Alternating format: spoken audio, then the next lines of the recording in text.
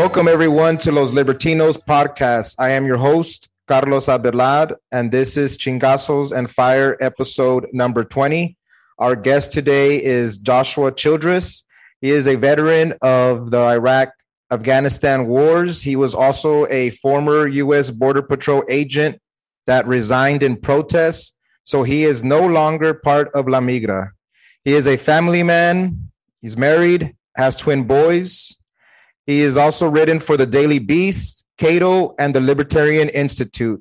He is also an inspiring author that is working on self-publishing a book of poems and short stories. Personally, I've interacted with him on a weekly basis, probably for at least a year or during COVID through Renegade University and more recently through the men's group that they have there. As being part of the Unregistered Underground. So to me, he's been kind of like an online homie that I've been interacting with, and it's kind of cool to get him on the show. Welcome, Josh. Hey, thanks for having me, Carlos. Man, it's a pleasure. Cool, man. Awesome. Could you kind of give a rundown of your background? A lot of people, my family, my friends, they might not know some of your background, but I think they might find it interesting because, we usually don't talk to La Migra, unless you have to because they're coming for your primos or something. But I was gonna say, yeah, if they come for you, man, don't talk to them. Don't answer any questions. That's your best bet. So can you kind of give a rundown of your your born, raised, family, siblings, and your education, and just some of that stuff, just so they can kind of know what's up. So I'm a middle child. I have one older brother and one younger brother. Born in Colorado, we moved around a lot. I mean, mostly in Colorado, a little bit in New Mexico, but we moved a lot just due to, my parents never found that right place. And when they did find the right place, the work dried up. And so there was years where we lived in like a 27-foot RV that we pulled behind our Jeep. Like we were very nomadic. It was a nomadic childhood. I guess I could say that. I ended up going to the same high school for all 4 years. My parents really wanted to give me that experience at least. So I ended up in this tiny little town, like no stoplights. Closest Walmart's 2 hours away. And that's where I went to high school. And it was actually really cool. Like small town, everybody knows everybody. There's pros and cons of that. But it was a really kind of a cool, and I look back with a lot of fondness to that experience, growing up in that kind of, middle of nowhere upbringing. So that's where I got into sports. I started playing sports in high school, football, wrestling, basketball. And man, I started looking around and they're just, the nice thing of being secluded like that is like, it's very safe. Like there's not a lot of like dangerous things going on. So usually if you get hurt, you just fucked up really bad. Like you did it to yourself. The bad part is not a lot of opportunity. So I looked around and I was like, what everybody else was doing, I didn't want anything to do with it because it was either like wrapped up in drugs, working dead end jobs,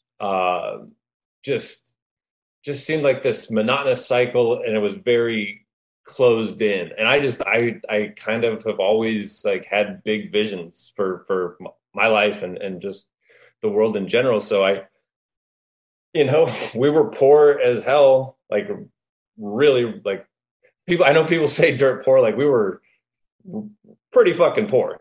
So the Army recruiter said like, yeah, dude, we'll give you job training and, a paycheck. And I said, all right, sign me up.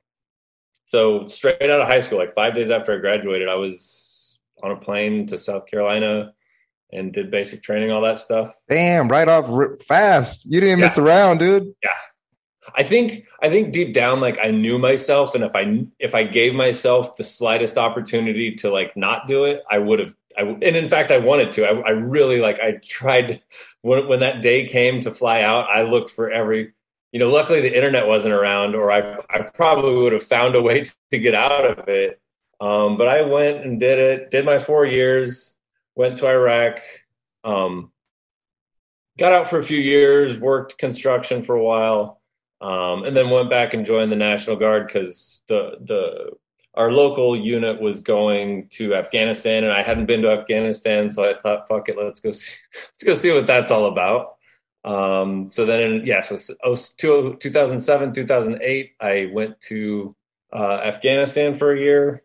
Got back. Went to college. Well, I worked for a little bit. Went back to college full time, and that was kind of like the big transition in my life, I guess, because I was, I had a bunch of irons and a bunch of different fires, and I didn't know what the fuck I wanted to do. But at that point, my trajectory was, so my time in Afghanistan, I thought that the mission was kind of stupid, but I thought that was just because I was in the National Guard. I was like, well, they give the Green Berets all the good stuff, so I want to go be a Green Beret. So when I was in college, I was in the pipeline trying to get my slot to train or to try out. It's a selection course, and they either take you and you can continue training, which is like 2 years of hell, or they just tell you to go away.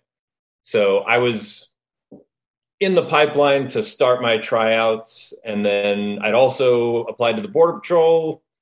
Border Patrol said, hey, we're offering you a job. So I had to make this decision between the two. And it 100% came down to like, well, if I go to the Border Patrol and I don't like it, I can just quit and walk away. And then I can go back and get my tryout for Special Forces later. Or if I just want to go back to college, I can do that. But like, were you single at this time, or did you already have like because sometimes girls keep you home, like just because sometimes, or you were still. So I was dating the woman I'm married to now. Okay. She and I started dating as soon as I got back from Afghanistan. We'd known each other before that, but we started dating as soon as I got back from Afghanistan, and we haven't separated since. So yeah, I mean, it was a pragmatic decision to join the Border Patrol. It wasn't like, I had this. I mean, I was a pretty conservative guy. I listened to a lot of right wing talk radio, and that was how I was raised: Christian, conservative. Not like ridiculously patriotic. They didn't get annoying about it, but I mean, they loved America, all that good stuff. Yeah. No, I hear you. Yeah. So you were in the Border Patrol, and like I had mentioned in the intro, we have our connections via like Renegade University and the Unregistered Podcast. And for anybody that's interested, I'm going to put in the show notes. Thad Russell, he interviewed you several years ago, and that's where I first got to know about you. And and listening to your conversation there, and others that you've had on other shows, is it fair to say that a gay porn star and a female prostitute were the ones that finally opened your mental borders to kind of be like, hey, and just everything just started flowing from that a little bit easier, I guess? Yeah, that was, you do your homework, Carlos. It's one of the reasons I like your show. But yeah, that was kind of the breaking point. So I'd heard of Thaddeus Russell. I took a couple of history classes in college before before any of this, like 2011 or something like that. No, it would have been before that. Anyways, my history professor had read Renegade History and assigned chapters from that book for reading for class. And I just thought it was such an interesting take on history that I'd never heard. So I went out and bought the book. It was years before I actually read the whole thing. It sat on the shelf for a long time. But when I did finally get around to reading it, I was like, man, this is mind blowing. Just kind of the difference between what I was taught throughout school and that.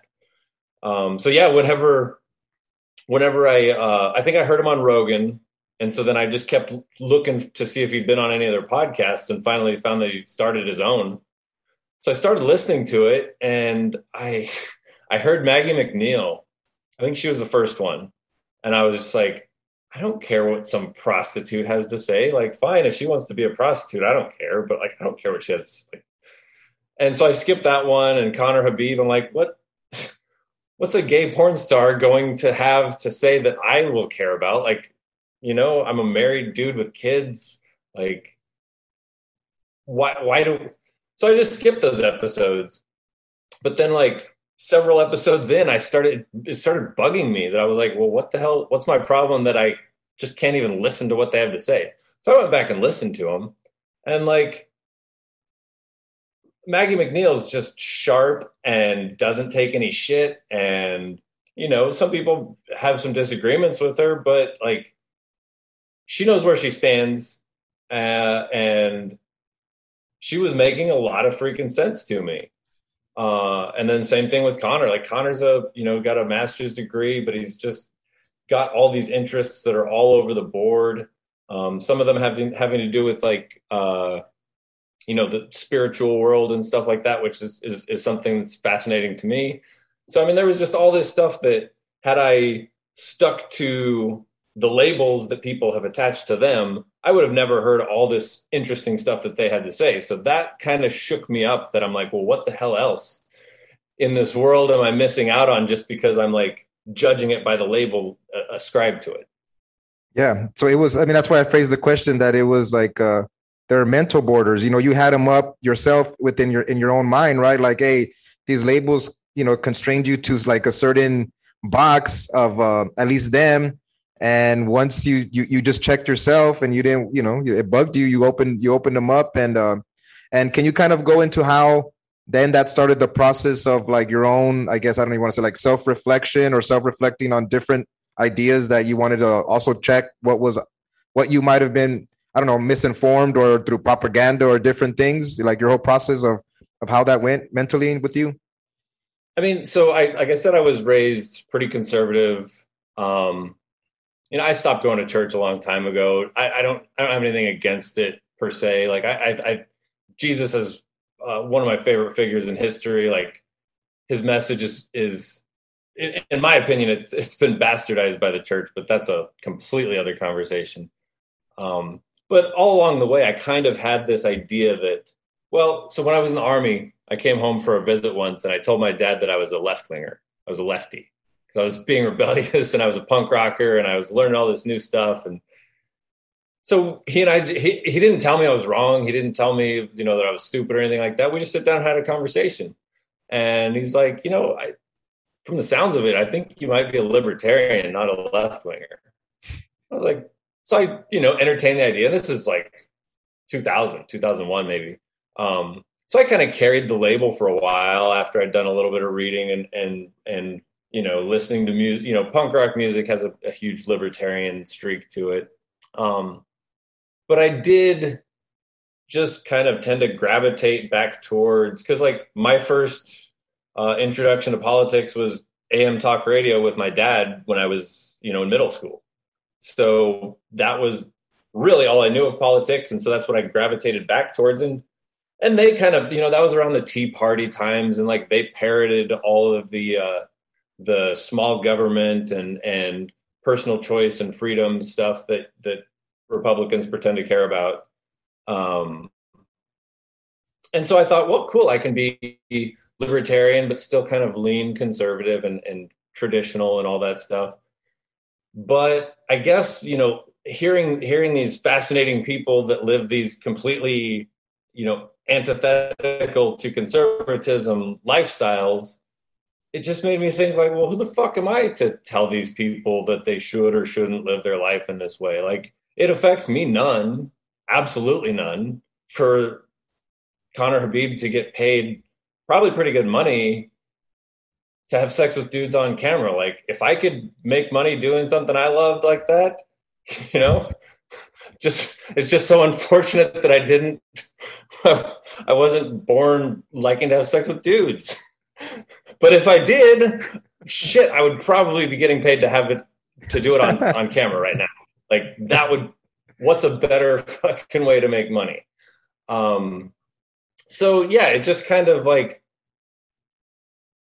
I don't know, man. I can't really put a finger on one thing or another. It was just like, when you realize that kind of the foundation where you base everything or how you make your decisions isn't stable ground anymore, well, you have to kind of do some exploration. Or I did. You don't have, and I'm sure plenty of people come to realizations and then they just ignore them because they don't like how they make them feel or think or whatever. But like for me, that's not, I kind of have this idea that I learn things for a reason. And so if I learn something and it shakes me up, I want to explore why.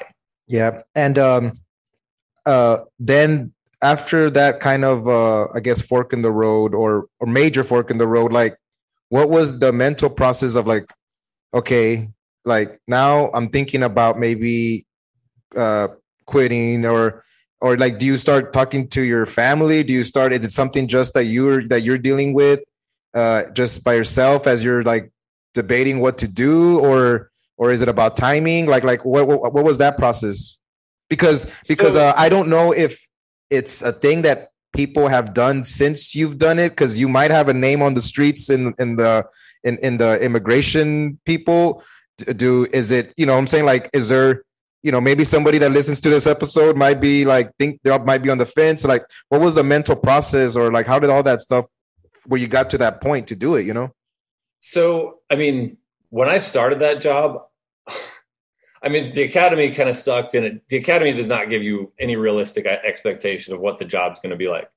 But once I hit the ground and started actually like doing the job, I fucking loved it.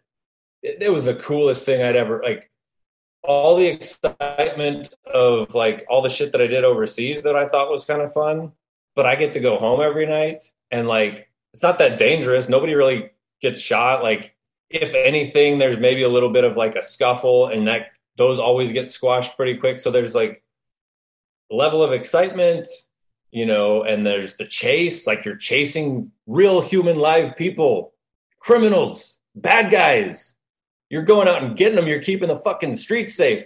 That's exciting, man. I loved it. I thought it was so much fun. And looking back, I can kind of see this, but at the time I didn't fucking make the connection at all. But like, I loved the job. And then after a few years being in, it was like, I loved the chase, but the apprehension wasn't as exciting anymore, because the apprehension, you come face to face with the guy and you're like, well, you don't look like a criminal. You don't look like a bad guy. You look like the guy that I used to work construction with. Or like, so it was like, I went from loving the job to loving the chase, but not the apprehension. And then, in the last few years, it was like, I even started dreading the chase. The only time if the chase ended up being like some dude that's like, got a murder rap sheet, or like a long, which those, we find those guys. It's not like that's unheard of, but it's not the majority either. The majority of people that we caught were not hardened criminals in any sense of the word. So that was kind of the progression. Like, I loved the job. I loved parts of the job. And then like there towards the end, it was probably the last year and a half to 2 years where I was like, pretty sure I'd made a mistake in becoming a Border Patrol agent, but not sure. And then, about a year and a half or 2 years of trying to figure out how the fuck I'm going to get out of that. Cause like, moved to Yuma, bought a house, started a family, all that stuff based on I was planning on retiring from this organization. Yeah. So that was kind of the progression. It was probably a couple of years of each, a couple of years of loving the job, a couple of years of loving parts of it, and a couple of years of like, what the fuck have I done? And how did it go down when you finally, who was the first person you told, like, who did you tell? And then you make these moves, and I guess you go to your higher ups, or I don't know if you have like, I don't know how it is when you tell your partners or something like that, or they're like, hey man, I'm going to do this or that. I mean, I don't know how does it go down? So like that last year and a half or so, I mostly just talked a lot of shit. Like, I love the dudes that I worked with, the men and women I worked with. That's the hard part about all this, is like, I like those people. I hate what they do now. I don't like what they do, but I liked them. Like I got along with them. We had each other's back. It was like a big family. And way closer than the military ever was. And everybody talks about like the brotherhood you feel being in the military. This was way beyond that. And that was the hardest part. Like I felt like I was letting my people down. Like, you know, my brothers and sisters that I worked with, I felt like I was letting them down. But I would just kind of like talk shit. I'd like throw little bombs of like, well, man, isn't this fucked up? Wouldn't it be smarter if we just did it like this? Or, you know, when the childhood separation, the family separation stuff came around, like I was just, and most people felt the same way. They're like, this is fucking dumb. This is not going to make us look good. This isn't going to solve anything. Why are we doing this?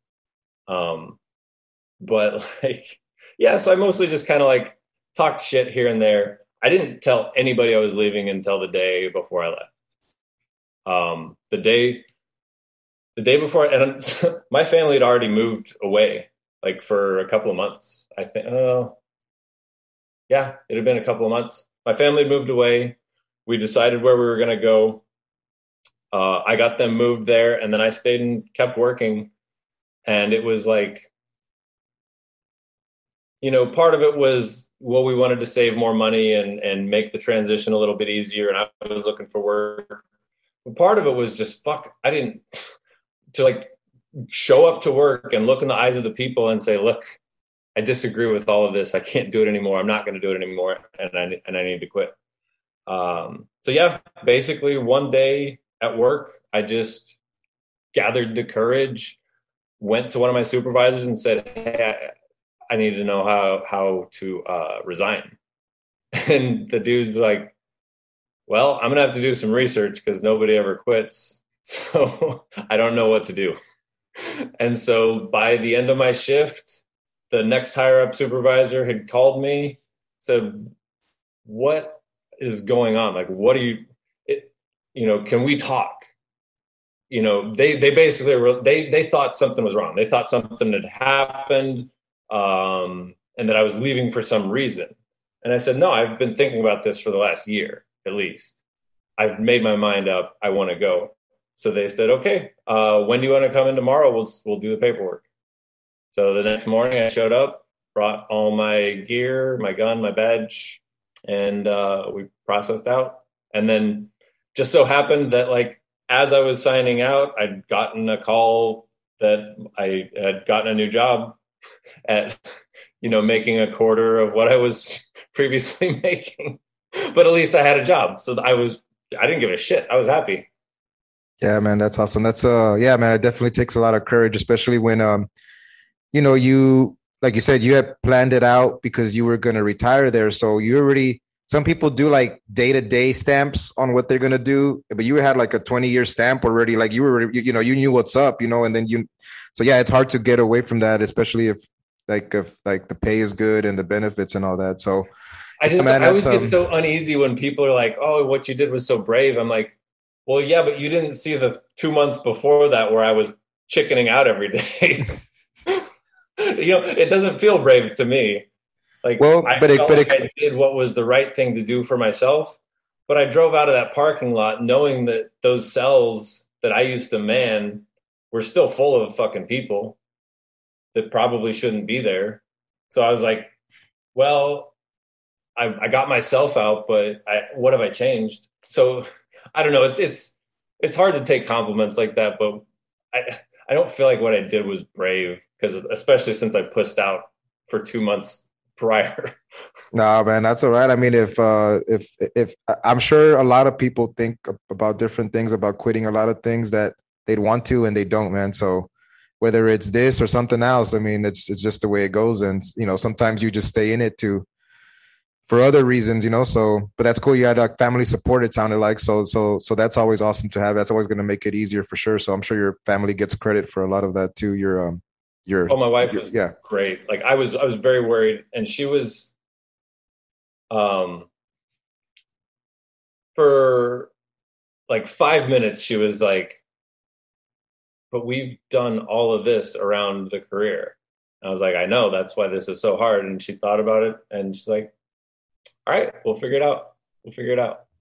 That's awesome. Yeah, she sounds like a ride or die one. So that's cool, man. Yes, she's good. So like in the intro, I had mentioned that you had written a piece for the Daily Beast, and one of the quotes that you have in there is that some of the people that we caught were violent criminals, some were model citizens, and all of the people who had lost, they basically lost the geographical lottery. So what is it about the restrictionist hardliners in this country that did win the lottery?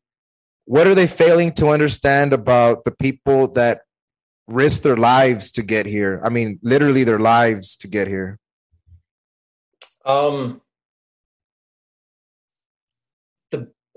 It has to span the spectrum. I mean, I'm sure there's a contingent of those folks that are just xenophobic and don't like anything that looks different from what they're used to. That has to exist. I don't think that's necessarily the majority. I think most people are wrapped up in the narrative of the Fox News or even CNN plays the same, fear game that like, oh, it's all going to collapse and it's all going to go down. And it's an invasion and these dangerous criminals and the caravans. And it's all just meant to be fantastical and scary. There's a guy that I met after I quit. He retired. His name escapes me at the moment, but so after he retired from the Border Patrol, he did a master's program and he wrote his thesis on the border threat narrative, basically going over how if all you pay attention to is the news, then it's going to sound very, very, very scary down there. But he outlines with statistics that people getting hurt on the border is very, very rare, except for migrants. Like migrants are about the only people that get hurt down there. Since 1914, the Border Patrol has lost under 150 people, right about there. So that's pretty for working the most dangerous place in the world on the border with the cartels and the drugs and the scary people. Why are more people not being killed if it's so dangerous and so bad down there? No, I'm not going to lie, dude. I worked nights the entire time I was there. So like tracking people's footprints through the brush, like through, basically zero visibility with a flashlight in your hand and a gun. That's a little scary. Yeah. You don't know what's hiding around the corner. It's scary. But like, I mean, it just doesn't result in catastrophe that often as far as the danger is concerned. And as far as like what happens after the migrants get here, I mean, everybody's got an opinion. The Center for Immigration Studies is obviously skewed in one direction and Cato is skewed in another. And everybody's got their data that backs up their point.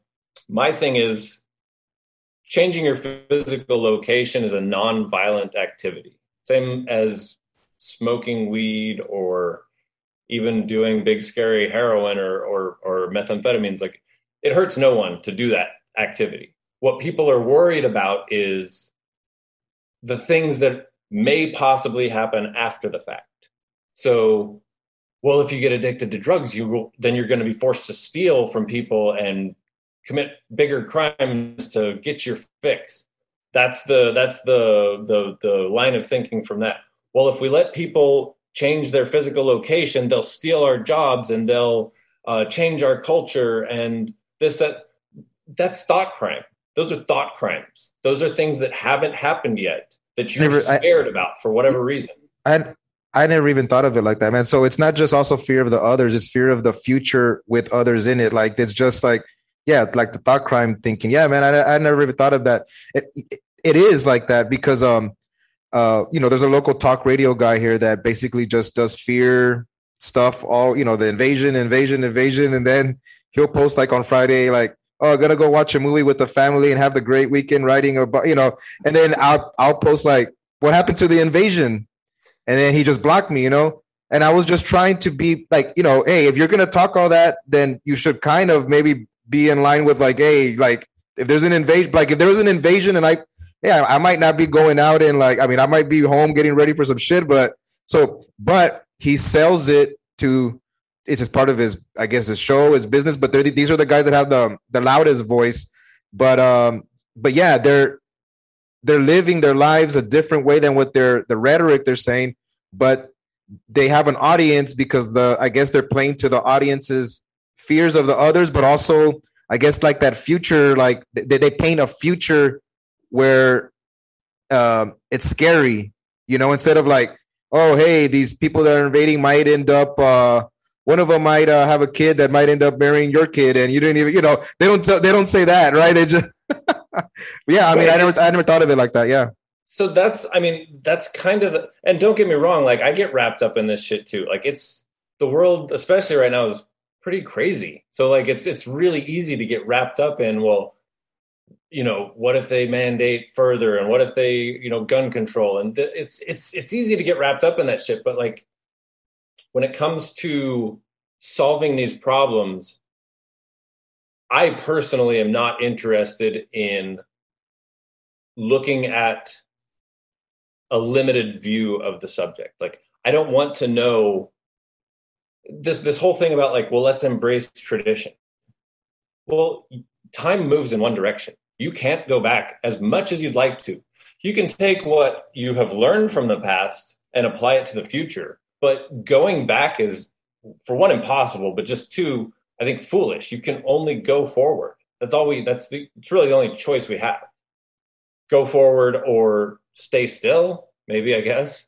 But so I guess I'm interested in people who look at possibilities. Like I don't want to hear from people who say, well, if we do this, then they're just going to take our jobs, or they're just going to, like, I thought America was great. If America is great, can't we absorb? Can't we find a way? Can't we be ingenious and invent a new way of moving forward that can include people who maybe don't look and sound and act like you? Like, what is the problem with, okay, well, we can we can allow more people in, and we can roll back some of the regulations to starting a business. And then, boom, now we've got a bunch of new businesses with a bunch of new people who want to work.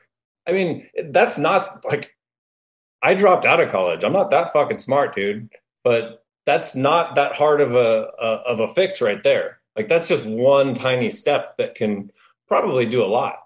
Ending the drug war, that's a very tiny step that can do fucking worlds of work to making everything a lot better. Yeah. Do we, there's nothing against going back to older policy though, right? I mean, I guess I don't want to speak for you, but, I interviewed a couple months ago Alex Nowrasteh from the Cato Institute, and he's someone that favors like the immigration policy from like, I don't know, like way at the start, where it was just, hey, if you didn't have any diseases or like, I guess, a record of crime or something like that, I mean, pretty much they just let you in, and so that would be a way of going back, but just policy wise, maybe, right? I mean, yeah. Or does that carry some more weight about going back? So I have to, I guess I kind of wear two hats when it comes to this. And I like Alex a lot. Like, I didn't hear about him until after, but he and I actually did like a talk in DC right after I quit. And super intelligent guy. I really I thought he was a cool guy, like just a really good dude. But I've read a lot of his work, and yeah, he makes a lot of sense. So like the anarchist side of me just would like to see all state apparatus just wash away. Like I'd love to see how a stateless society could shape up, and I think it would be better, but a lot of people don't. So whatever, that's kind of a pipe dream for the future.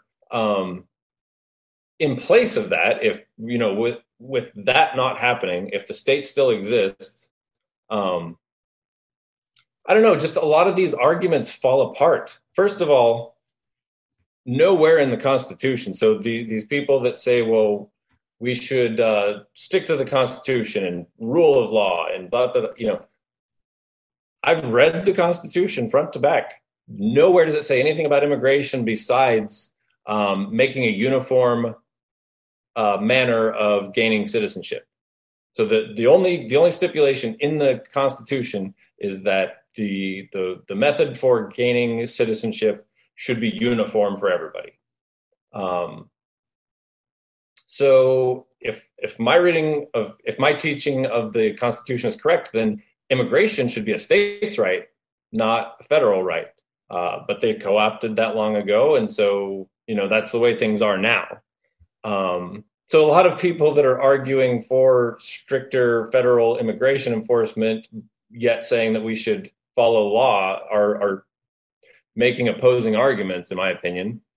I would say if there's part of something that has existed in the past, the problem is like those, and Alex is the one that told me this, so I don't think he would mind me saying it, but like back when all of those, like the Ellis Island was open, it was really only people, because you had the Chinese Exclusion Act in the late 1800s.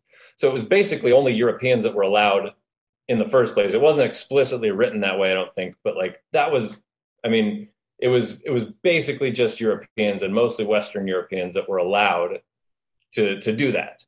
So if you take the part of just letting people kind of show up, and if you didn't have a good reason to keep them out, let them in, take that part and like throw all of the geographical restrictions away from it, then yeah, I would say that's better than what we've got for sure. Hey, what's up, everyone? Thanks for checking out the show. Be sure to support our efforts here by checking out palomaverdecbd.com. It is a online store that my wife and I run, and you get 25% off by using the promo code Chingazos. And just in case you guys don't know, it's not in my nature to be interviewing people like this, but if you like what I'm putting out, just know that I'm on some CBD. I take a gummy about an hour before I know I'm going to do the show, and about 20 minutes before the show, I'll take some drops, just takes the edge off, and then I just get into it. So if that's something that sounds like, oh, in your life you do some other stuff that might benefit you to take the edge off before you get into some shit, try some CBD products. So go to palomaverdecbd.com, use the promo code Chingazos, get 25% off anything in the store. Peace. Yeah, I from like the Thad Russell narrative that he puts out, and I don't think it's his original, but it's definitely he gotten it from a lot of places, and it was just that it's mostly like a native versus foreigners kind of issue, right? Because at one point, whether it was the Jews, I guess, or the Italians or the Irish, like whoever was native here would have seen them as the foreigner, others coming in again. And then once everybody starts assimilating in, then those people become the ones that look at. So it's always about the natives versus whoever is out there. So yeah, it might not be that it's it comes off sometimes that way, that it's like racial or like you said, xenophobic, but it's mostly native because I don't know. Did you have Latino or Hispanic border agent people that work with you? I mean, that would have to be okay. So that one right there is a unique one because it's like, hey, you're arresting people that might be your deals, homie, and what's going on with that? But somehow they justified it. Maybe they were already assimilated in. I don't know. I mean, how did that one play out? How did they play out for them? Or how did you see it when you?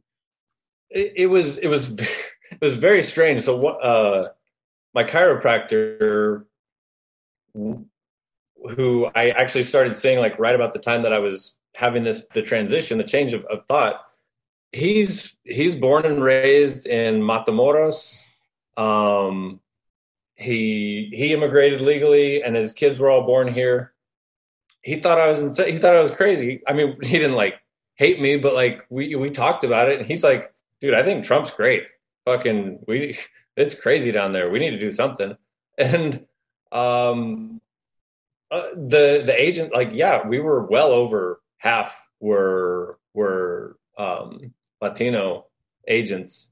Yeah, it was just it's strange because, like, yeah, it's not that long ago that you or your family were from there, and but the vast majority of them, there was like one or two. So if you don't speak Spanish going into the academy, you have to stay for like a Spanish crash course, and there's like one or two like Latino dudes that didn't grow up speaking. Everybody else already speaks Spanish, so it's like some of those not dudes that far removed from immigration themselves. Yet which I don't blame them. Like, it's a great fucking job. It pays great. So the thing I was thinking of, Cato, I think it was Alex Narasta's done this thing, and never mind. I think it was Brian Kaplan. So Brian Kaplan, I think, did this calculation, and he estimated that when somebody moves from anywhere else in the world to the United States, or immigrates, they're like, say, from Haiti or Mexico or South America, somewhere a less developed country, they increase their wage potential, their wage earning potential by, I think it was like 3 to 5 times. Well, that's what I did.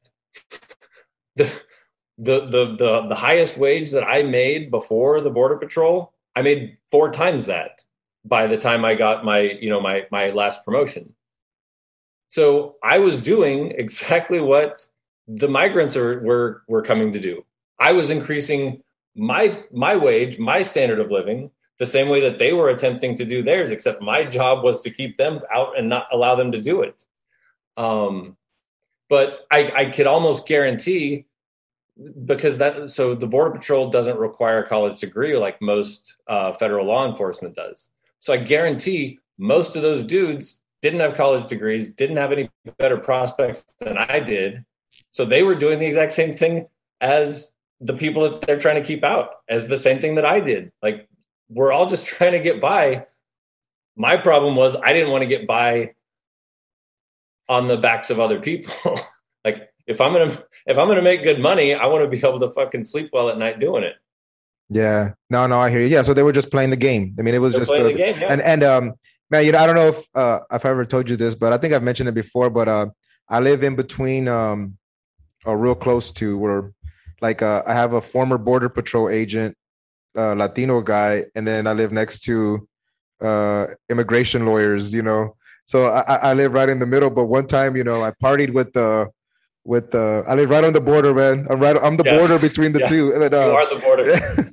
But I unify with alcohol. So anyway, that's funny. But they invited me to come over and drink. And yeah, man, I walked into the man cave and I saw this big old Migra flag. Those colors are, it says border. And then I started looking around and I was like, oh, I didn't know. And I was like, oh man, these, like, that's how I told my wife, I was like, man, this is immigration. These are all immigration vatos. You could just tell. And like, and I just stayed up drinking with them and all that. And yeah, I mean, they were the way that at the time, and then afterwards, after I thought about it, and at the time too, I understood it because I was saying that, like, oh man, you guys are just playing the game. I get it. But they were basically just saying like, oh man, if we don't get in, it used to just be the good old boys, and they used to be more abusive to these people than how it is now. So even though, yeah, we know it is the way it is, it was worse when we weren't in it. So that's the way they justified it. It might be a good reason, it might not, but that's the way that they saw it. I don't know, because you still have to. I don't know how cultural it is because I've never hung out with anybody like that. But yeah, I mean, if I had one of my primos or something that hey, where do you work at now? Oh, La Migra. Well, I would think he's playing around. But if he's not, but I know he's a good, like you said, they're good people, they're family people, all these things, and they're just playing the game. So yeah, I mean, that's what it is, right? I mean, but some people, I guess, like in your case, the game got a little bit too much to play it in that way, right? He just would rather play it differently. I think that's fair, and I mean, there's an argument that to be made that maybe I should have stayed and at least done my part to make sure that, like, those who I interacted with and those who were interacting around me, at least I would have some influence in making sure that there was proper treatment. So, but quite honestly, man, I just oops. But yes, I didn't even think about it like that. But yeah, I did what I needed to do. No, I'm just playing, man. But yeah, you're right. Yeah, you're right. It was. I mean, I've always talked about immigration. That's what people are interested in talking about. Immigration is only a partial factor of why I left. Like, we're going to more, man. Let's talk about the other stuff. I mean, what do you? So I just felt like I was drug war stuff. Even back when I was a talk radio listener, I thought you can't get any fucking dumber than the drug war. Like, if the alcohol prohibition of the teens and 20s, if that didn't teach us that what we're doing now is fucking stupid, then I guess we kind of deserve it.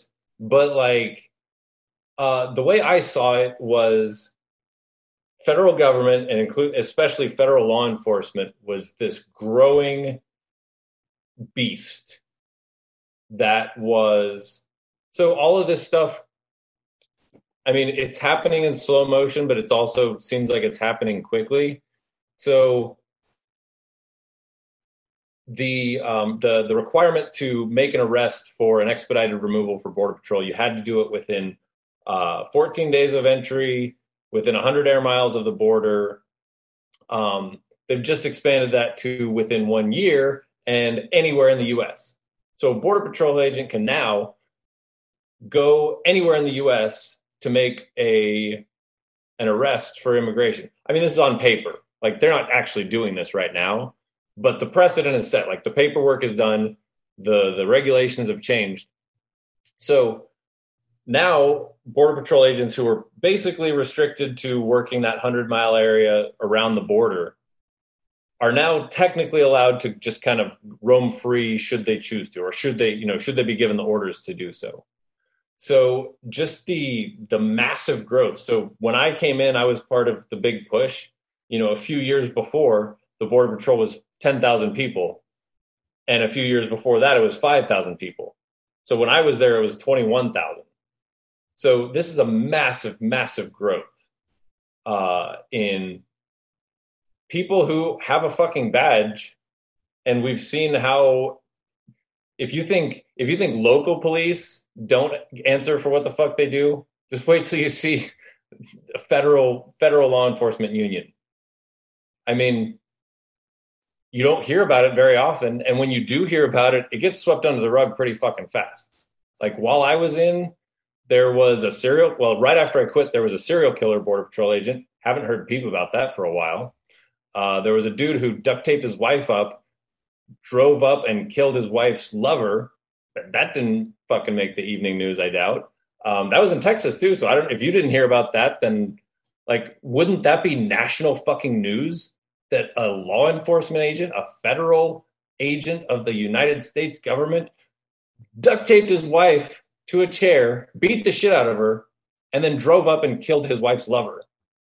Oh man, sounds like a corrido. No, I never heard that one. So I just recognized that like this thing was getting way out of control, and it was doing stuff that I wanted no fucking part in. And what all that comes down to is criminalizing nonviolent behavior. If you've hurt no one and you've taken no one's stuff, you didn't do a fucking crime, and I'm not gonna arrest you for it. So it was, immigration was my specific slice of the pie, but the Border Patrol culture is they are fucking masturbatory about catching drugs. Like, every Border Patrol agent wishes he was a DEA agent. I remember there was a group. Oh, get into this a little bit, man, because this was something I was telling those at that party.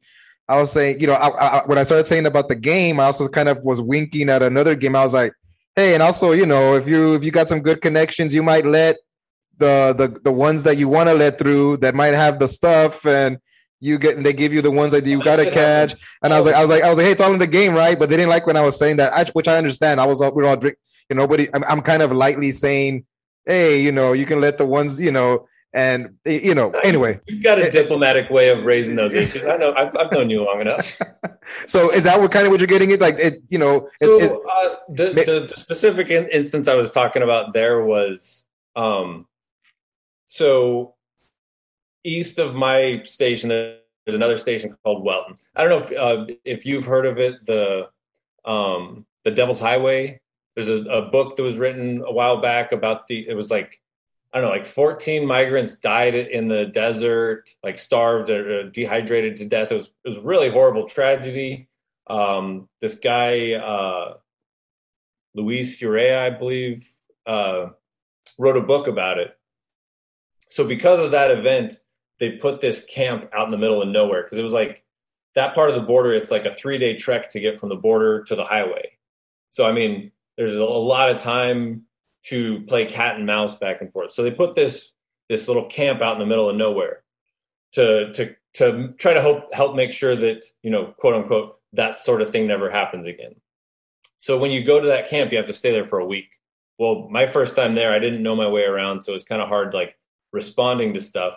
Well, I was responding to a group of backpackers, so dudes with bundles of weed on their back, tracking through. So they'd caught everybody, but the guide, like basically the one that was leading them through the desert, he took off. And I was late to the party, but I was like, hey guys, you guys already got that wrapped up. Give me the direction of travel for the guide, and I'll go try to head him off, because I was a little bit away already. And they're like, no, don't worry about it. Just get over here and help us police up the bundles, because there's still some that are stashed. I was like, the bundles aren't moving anywhere. You got all the guys. This pissed me off. They call them bodies. They don't call them human beings or migrants even. They're bodies. So I said, you got all the bodies. The bundles aren't going anywhere. Let me know. I'll go see if I can cut off the guide, because the guide, you can prosecute him for trafficking at that point, or like you can actually get a decent charge on him. So I was like, yeah, they're like, no, don't worry about it. I'm like, no, just give me the sign. Give me the foot sign, their shoe print, so I can track him down. No, don't worry about it. Just come over here. They would not give me the fucking information to go track this guy down. The guy that's actually responsible, the dudes carrying the backpacks, they're just paying their fee. Like, that's their fee to get in. They're not, they don't really want to be doing this. So, the ones that don't have the money got to carry the weight. Right. So that shit pissed me off. And that was back when I still liked the job. But I mean, you just see stuff like that where it's like. So what were you thinking? It was just, they just wanted the drugs, or you're saying like, yeah, they wanted, and so I finally got there. I hiked around because I love hiking. So I went and hiked around because the other guys were tired of looking, found the last bundle, tossed it down the mountain to them. They took a picture by all the shit, and then we went home or went back to camp. Who smoked all the weed? Huh? Who smoked all the weed? It didn't smell that bad either, But so we, towed it all back and weigh it and then hand it over to the DEA or whatever. But there just didn't seem to be any kind of, I was like, why do you not want to go at least try to get the guy? Maybe he makes it back to Mexico before I can get to him, but why wouldn't I at least try? You guys have everything wrapped up there. But yeah, there was just this all over the place. There's just pictures of people standing by bundles. And I'm like, the drugs aren't hurting anybody. If anybody's getting hurt, it's by the people that's bringing the drugs, but probably not even that. The drugs aren't fucking hurting anybody. Why are you guys so obsessed with putting your hands on these drugs to take them away? Like, I just did not understand. And in fact, I brought all this up to one of my watch commander once. I was like, we're wasting so much fucking time and money. And he just looked at me like I was insane. Like, yeah. Who's this guy with a badge saying that we should stop enforcing drug laws? Yeah, you said it earlier, man, and this would be kind of a good transition into, like you said, that some people are just wrapped up in the narratives, and when people are wrapped up in the narratives, they're playing roles within those narratives, and when they're playing roles in those narratives, that means that they don't have to write their own story of their life. They're just okay being characters in the bigger narratives that people assign them to. And that's okay. I mean, some people roll like that, and I know a lot of people like that, and that's, you know, I mean, it's okay. It's you know, you need all kinds of people, and there's probably more of those people. But kind of to change a little bit, you were a writer. You wrote some pieces on some publications, but you're currently writing your own story. Almost like, you know, when you do these interviews, you're telling your story, but now you're going to put some other type of stories to you know, some pen to paper. How is the writing process, the whole, you know, how is that part of it? You know, that as a passion, when did you realize that it was going to be a passion that you're trying to get into? Can you kind of get into that a little bit? Yeah. So, I mean, since as long as I can remember, I've been artistic. Like I loved to draw as a kid, but I think every kid does, but I just never grew out of it. Like all the way through school, I was always drawing, always in art classes. And I actually hated reading. I fucking hated reading. And I learned later in life that was just a case of like, I didn't like what was being assigned to me. Because once I found stuff that I liked reading, I couldn't fucking stop. I could not, you know, like it's like the can of Pringles. Once I found out that there was like actually interesting things to read, I was hooked. I started devouring.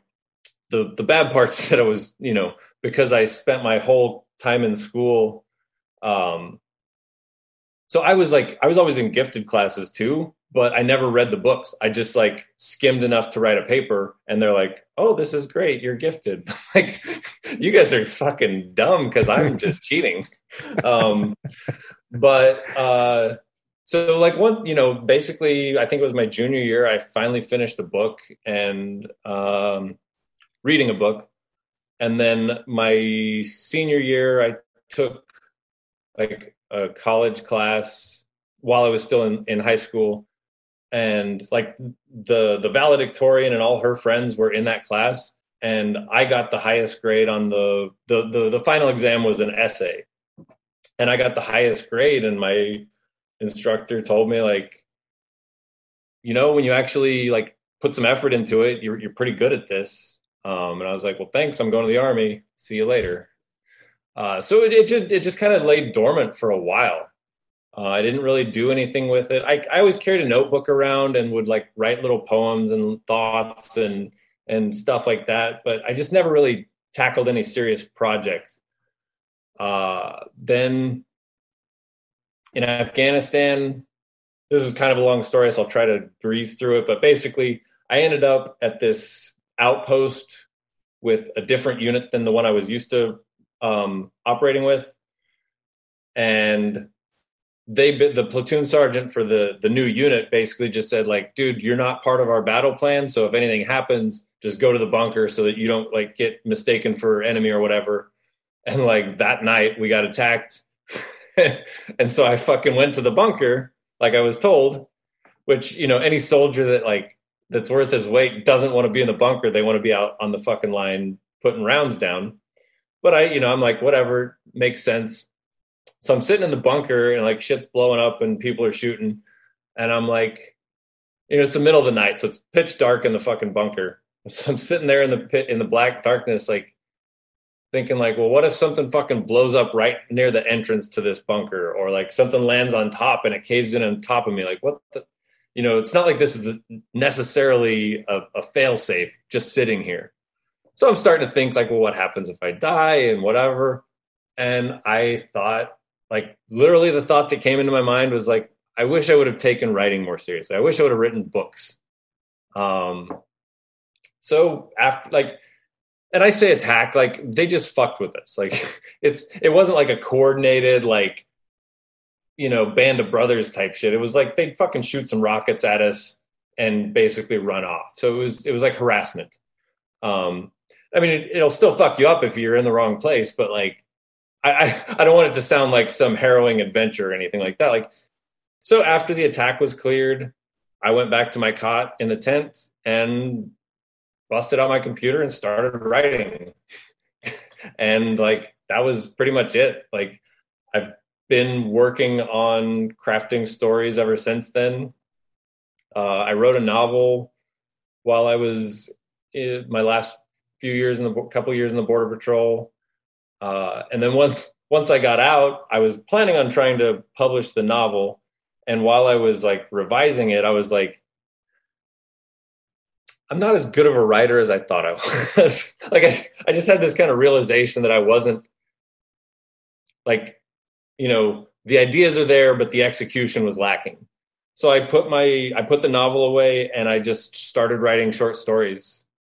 And so, that's what I've been doing for the last few years, is just writing as many short stories as I could. And I basically got to a point where I think I had 6, and I was going to try to work with that. But then I thought it was, I don't know. I'm always constantly changing, but I've added a couple. So I've got 8 short stories and 8 poems right now that as soon as I can get, there's really only one that's kind of giving me trouble right now as far as revising is going. And I think basically once I can get that one to where I'm more or less happy with it, I'll pull the trigger and just send it off for publication. And it's self-publishing, so it'll just be based on if I can get any kind of pre-orders, then I guess they'll do like a first run and whatever, and I'll pay that, and then however it works.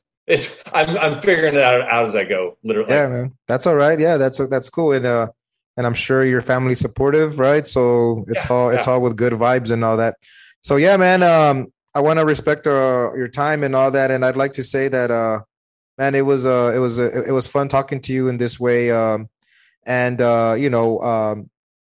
want to say that also that I hope you put your work out there, because I'm not a good reader, but I definitely want to read what you put out, and especially when you interact more often, you're invested in making sure that the people that you're interacting with and getting value from are you want to be supportive of that. So I would definitely want to support your efforts, and if whenever you put it out there, I definitely want to get you back on the show so we can help you promote it. I'm just barely starting this podcast too, so I'm just starting to do my thing. But man, you have any way that if somebody wanted to reach out to you for anything, man, of if it was an immigration stuff, or maybe somebody that's on the fence about doing something that they need a little bit of anything, a way some people can reach you at, and then also any parting thoughts? Just kind of like what you said, something that reminded me, like part of my motivation for writing these stories is like I would at least I'd like to do my part for to create stories for people that don't like to read. Like I want to write stuff that is going to, because I'm not formally trained in it. I took English 1 and 2 in college, and that's as far as I went. So I'm not formally trained. I'm winging this. Self-taught. So I'm trying to write stories and books for people who may not like to read. Hopefully people that do like to read will enjoy them too, but you're kind of my target audience, Carlos. So maybe I'll send them over and you can tell me what you think. Yeah, but just don't forget to put some of that gringo Spanish in them, man. So you could oh man, you're going to be a Lockhart, right? Yeah. So yeah, you'll. I'm not going to do it here for the podcast, but you'll be able to. I'm sure I'll break out some of my Border Patrol Spanish for you. Oh man, that sounds awesome. Yeah, and I'm pretty sure if we got a little bit of drinks in us, maybe it'll sound better. Yeah. Yeah. It always sounds better when you're drunk. Yeah. As far as reaching me, Twitter at Josh D Childress, ChildRess.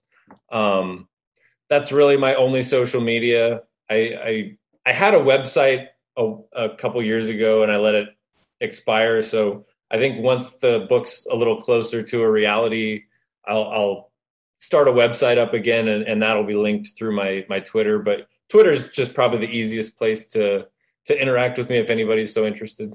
Yeah, fair enough, man. Okay, thanks, Josh, for hanging out, and hopefully we can get you back on soon. And good luck with all the stuff you got going on, man. Thanks, Carlos. Thanks for having me, man. Peace.